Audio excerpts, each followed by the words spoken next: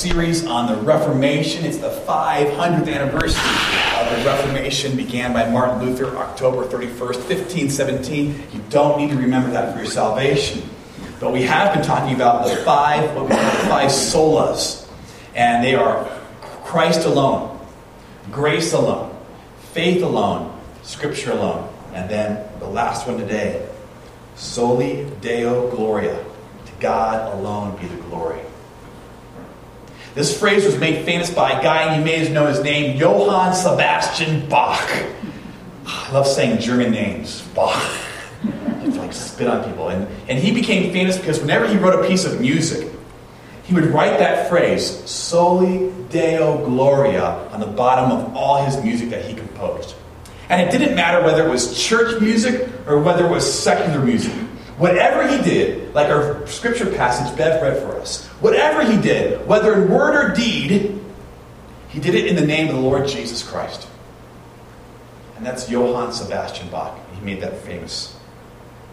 And so that brings us to our text for today that Bev read for us. Thank you so much, Bev. It says, therefore, as God's chosen people, holy and dearly loved, clothe yourself with compassion, kindness, humility, gentleness, and patience. Bear with each other and forgive one another as the Lord forgave you. Oh, and if any have grievance against someone, forgive as the Lord forgave you. And over all these virtues, put on love, which binds them all together in perfect unity. So that describes the way that God calls you to give God glory. That you're called to give God glory in your life. In whatever you do, whether in word or deed, whether at home, at work, in your community, at play, at school, whatever you are, to give God glory. And you do that by being patient and compassion, kindness, humility, gentleness, patience, forgiveness. It's good stuff, right? But why? Why do it? Why does Paul say this? Well, whenever Paul writes, he's got these key words. And one of his key words is therefore, right? So he's got one of those big therefores in this passage. So if you want to know what Paul's talking about, you just have to backtrack a little bit, and you'll figure out what the therefore is all about. So let's backtrack a little bit. Let's go to Colossians 3, verse 5. Put to death, therefore, whatever belongs to your earthly nature, sexual immorality, impurity, lust, and evil desires, and greed, which is idolatry. So this is a few verses back from the text, and we have another therefore. And it gives us a little bit more information, because that tells us how not to give God glory. In fact, it tells us how to dishonor God and dishonor ourselves. Put to death whatever belongs to your earthly nature. Sexual immorality, impurity, lust, evil desires, and greed, which is idolatry. So it gives us more information, but we still don't know why. So we're going to backtrack some more. So here is Colossians chapter 3, verses 1 through 2. It says this. Since, therefore, you have been raised with Christ, set your heart on things above, where Christ is, seated at the right hand of God. Set your mind on things above, not on earthly things. Okay, get a little more information here, but still another therefore. We're going to backtrack even more here now. So we get to Colossians chapter 2. And here we go. When you were dead in your sins and in the uncircumcision of the flesh, God made you alive with Christ. He forgave us all of our sins, having canceled the charge of our legal indebtedness, which stood against us and condemned us. He has taken it away, nailing it to the cross. There's the why. It's incredible. See, bringing God glory begins with His unglorified, shameful, humiliating death on a cross, where He was stretched out on a piece of wood, stripped almost naked, whipped, beaten, tortured, and crucified. About the most unglorified thing you can possibly imagine. In fact, it was so horrible. Did you know that in the early Christian church, the symbol for the early Christian church was not a cross? It wasn't. Because in the early Christian church, it was 1st century, 2nd century, 3rd century, they still saw crucifixions. Imagine us hanging up like an electric chair in the front of our church. Right? We'd be like, oh, that's too soon. That's too much, right? And so, for the early Christians, they never had a cross where they worshipped. Never. It was too much. It was too soon. It was too shameful. It was too horrible. They would never do it. It's only after 300 AD, when Emperor Constantine outlaws crucifixion, that you start to see crosses pop up in churches. But before the 4th century, never saw it. Jesus Christ endures shameful death. Completely unglorified way of sacrifice. So that you might have life. So that you might have forgiveness. So that you might have hope and a future. And that's why Paul says, all your life, whatever you do, whether in word or deed, glorify God. Give him glory. You know, Peter put it this way. He said this, but you are a chosen people, a royal priesthood, a holy nation, a people belonging to God's special possession, that you may declare the wonderful praises of him who called you out of darkness into his marvelous light. Once you were not a people, but now you are the people of God. Once you had not received mercy, but now you have received mercy. So because Jesus Christ has claimed you as his own, he calls you to live as his people. And we all know that claim of God on our lives because you've experienced that in your life. How many of you have made something really special? Maybe like,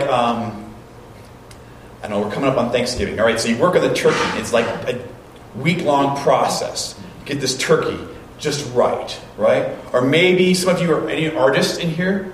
Maybe like to paint or draw or color. Yeah, so you've painted something. You've created something. You've worked weeks, maybe months on this artwork. How many of you have ever rebuilt a car? Me either, right? Oh, you have. All right, stud. All right. My next door neighbor, when we were in California, he and his son were going to rebuild this car. And they were in the garage. You could see him with the light on, working on this car all the time. And you know what this guy called this car? He called it his baby. It was his baby, right? You know what his wife called that car? She called it the other woman. That's the other woman, right? He spends more money, more time on that car than he does on me. I'm like, yeah, you might be right there. He's out there quite a bit. But he called that car his baby. He claimed it as his own because he worked so hard on it. And what happens when you work really hard on something? People walk up to you and go, wow, that car looks great. That Thanksgiving meal was phenomenal. That drawing you've done is really special. Now, what are they praising? What is being glorified, if you will? Are they giving glory to the turkey, or the painting, or the car, or to the Creator, the maker of it?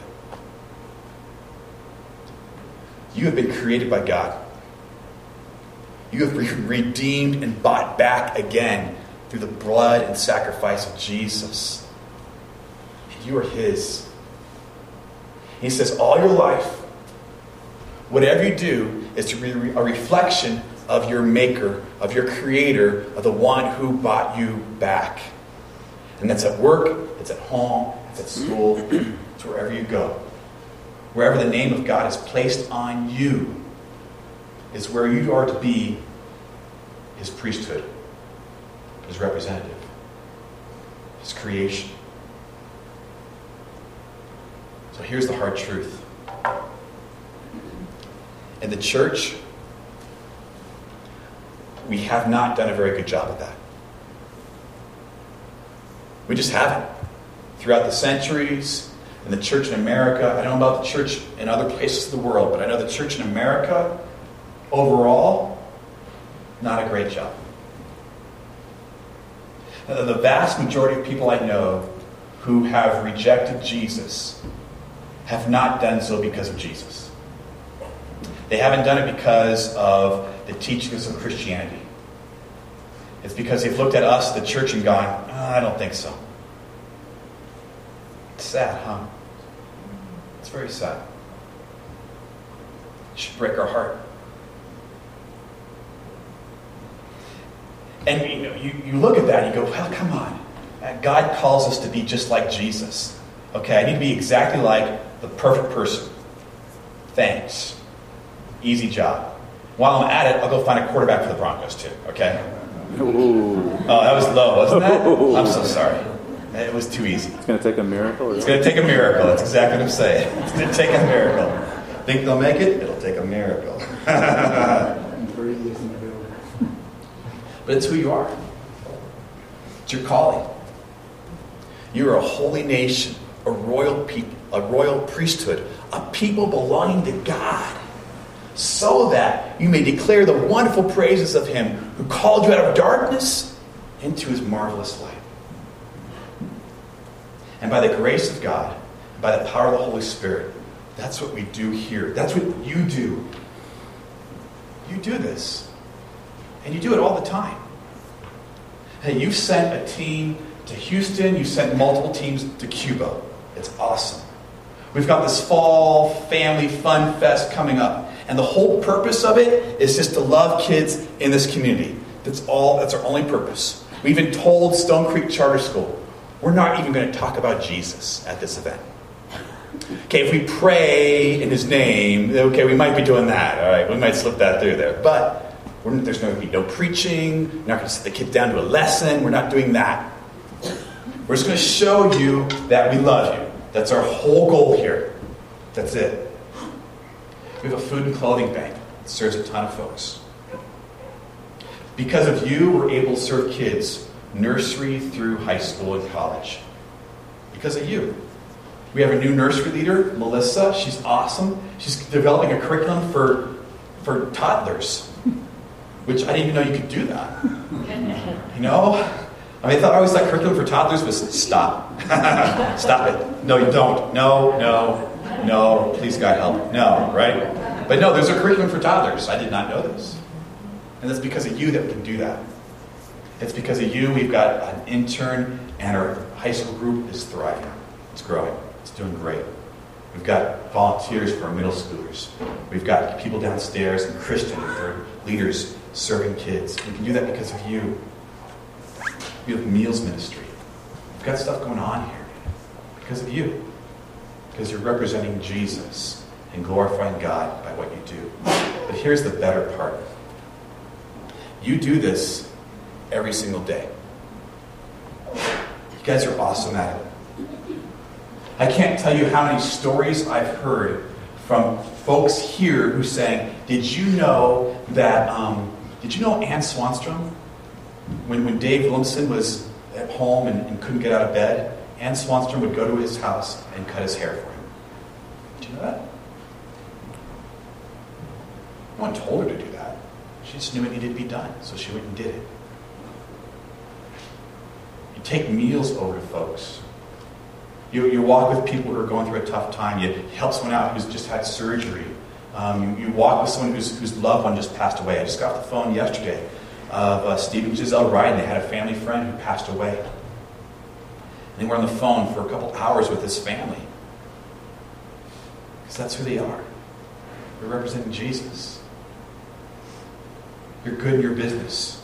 You're fair in what you do at business. People like you guys. I talk to people in the community, and they'll be like, "Oh, do you know so and so? Oh man, he does good work. He does good work. That's great. That represents Jesus." I went to one church. I was actually interning at this church. I'm not going to name the church. It's in Denver, but I'm not going to name the church. But they had no concept of this, no clue, and I knew that because we had this potluck with about 100 people, and we're just kind of standing around at this potluck, waiting for the pastor to come and give the prayer so we could start eating. But the pastor got detained in this emergency counseling situation. And no one there felt confident or capable of saying a prayer so we could eat. So we stood there waiting for the pastor to say a prayer so we could eat. 10 minutes, 15 minutes, 20 minutes. looking around going, seriously? No one here is capable of saying a prayer? You got to be kidding me. It's not this place. It's not you. Whatever you do, in word and deed. There's a dark side of giving glory, though. And the dark side is that you do it so that you get thanked, so that you get glory, so that you get appreciated. It's a hard line. It's a tricky balance. Because you want to do these things, you want to help out, and people are naturally going to go, well, thank you so much. So here's a quick diagnostic question. If no one thanked you, would you still do it? If no one thanked you, would you still do it? If the answer is yes, but I'd be upset. Yes, but I'd be a little miffed. It's time to go back. Go back to the therefores. Therefore. Oh yes, Jesus Christ died and rose for me. Oh yeah, God created me. God's redeemed me as his own. I got to get recentered on what he's done for me again. And then he can send me back out again. If no one ever thanked you, if no one ever recognized you, would you still do it? And if the answer is yes, it's a great way to know, okay, I'm doing this for God's glory, not mine. I'm doing it for his joy. And for mine too. Therefore, I love the text. Therefore, as God's chosen people, holy and dearly loved, clothe yourselves with compassion, with kindness, humility, gentleness, and patience. Bear with each other whatever grievances you may have against each other, and forgive as the Lord forgave you. And over all these virtues put on love, which binds them all together in perfect unity. This is one of my favorite passages in the Bible because my wife and I picked it out for our wedding. For when we got married, this was the scripture passage we asked to be read. And I was 21 years old. And at 21, you didn't know this much about marriage, right? You're like, I know a little bit. I know I should be nice. And that's about the extent of my knowledge about marriage. I should be nice. That's good. I was better with marriage than I was with parenting. Because when Emma was born, I really thought that having a baby was like having a puppy. So I'm rolling up the newspaper, and my wife's like, no, you can't do that. Oh, right. Yeah. But that's all I knew about marriage. This verse right here. That's it. But bringing God glory has a whole lot more to do with the ordinary and the mundane than the extraordinary. Because I'll tell you a little secret. When you sent us to Houston, I don't think I should tell you this, but I'm going to. We had a blast. That was so much fun. When it's fun, it's easy. Serving your kids by buying them presents for Christmas and watching them open it up, piece of cake. I'll do that all day long. Parenting is hard. Parenting is mundane. It's day in, day out. It's tricky stuff. Giving God glory, it happens in the fun stuff. It happens in the special stuff. But you know where it really happens? It happens when you're doing the dishes. That's when it happens. You're doing the dishes, and you're just doing them, and you're not complaining about it. You're just getting it done. And it gives God glory. You know when God gets really glorified? When you change a diaper. Amen, sister? Amen. Amen, Jesse? Amen. That's when God's glorified. And you just pick up the baby, babies sometimes, in some cases, and you just whip out those diapers. And God is glorified, and it's not fun. But God's glorified because you're taking care of those little ones. You know when God's glorified? God's glorified when you're in traffic and you let that guy in front of you. God's glorified. And when God's glorified, it's when you say to your kids, I love you, with no strings attached. And God's glorified. You know when God's glorified? It's when you cover for that person at work who's sick. You take on extra work just to help someone else out. And God's glorified. You know when God's glorified? Is when you're shoveling the sidewalk this winter, and you just go, you know what, I'm going to go a little bit farther and do my neighbors too. And God's glorified.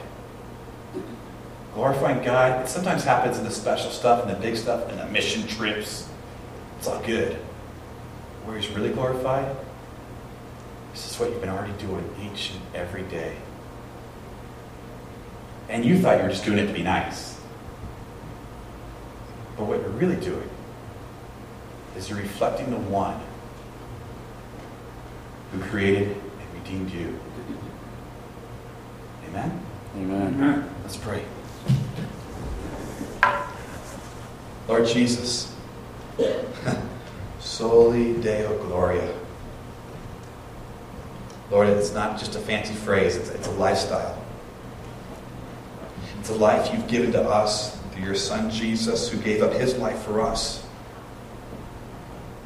And so, Lord, we pray that we would see our lives, that we'd see every aspect of our lives, not just the church stuff, Lord, but every part of it is a praise song to you. Every part of it is a witness to your power. Every part of it is a testimony to your grace. And every part of it, in word and deed, is a way we give thanks to you, Lord God. And when we think about our lives this way, Lord, our lives have so much more purpose and meaning. Because we're not just going through the day-to-day. We're not just working for the weekend.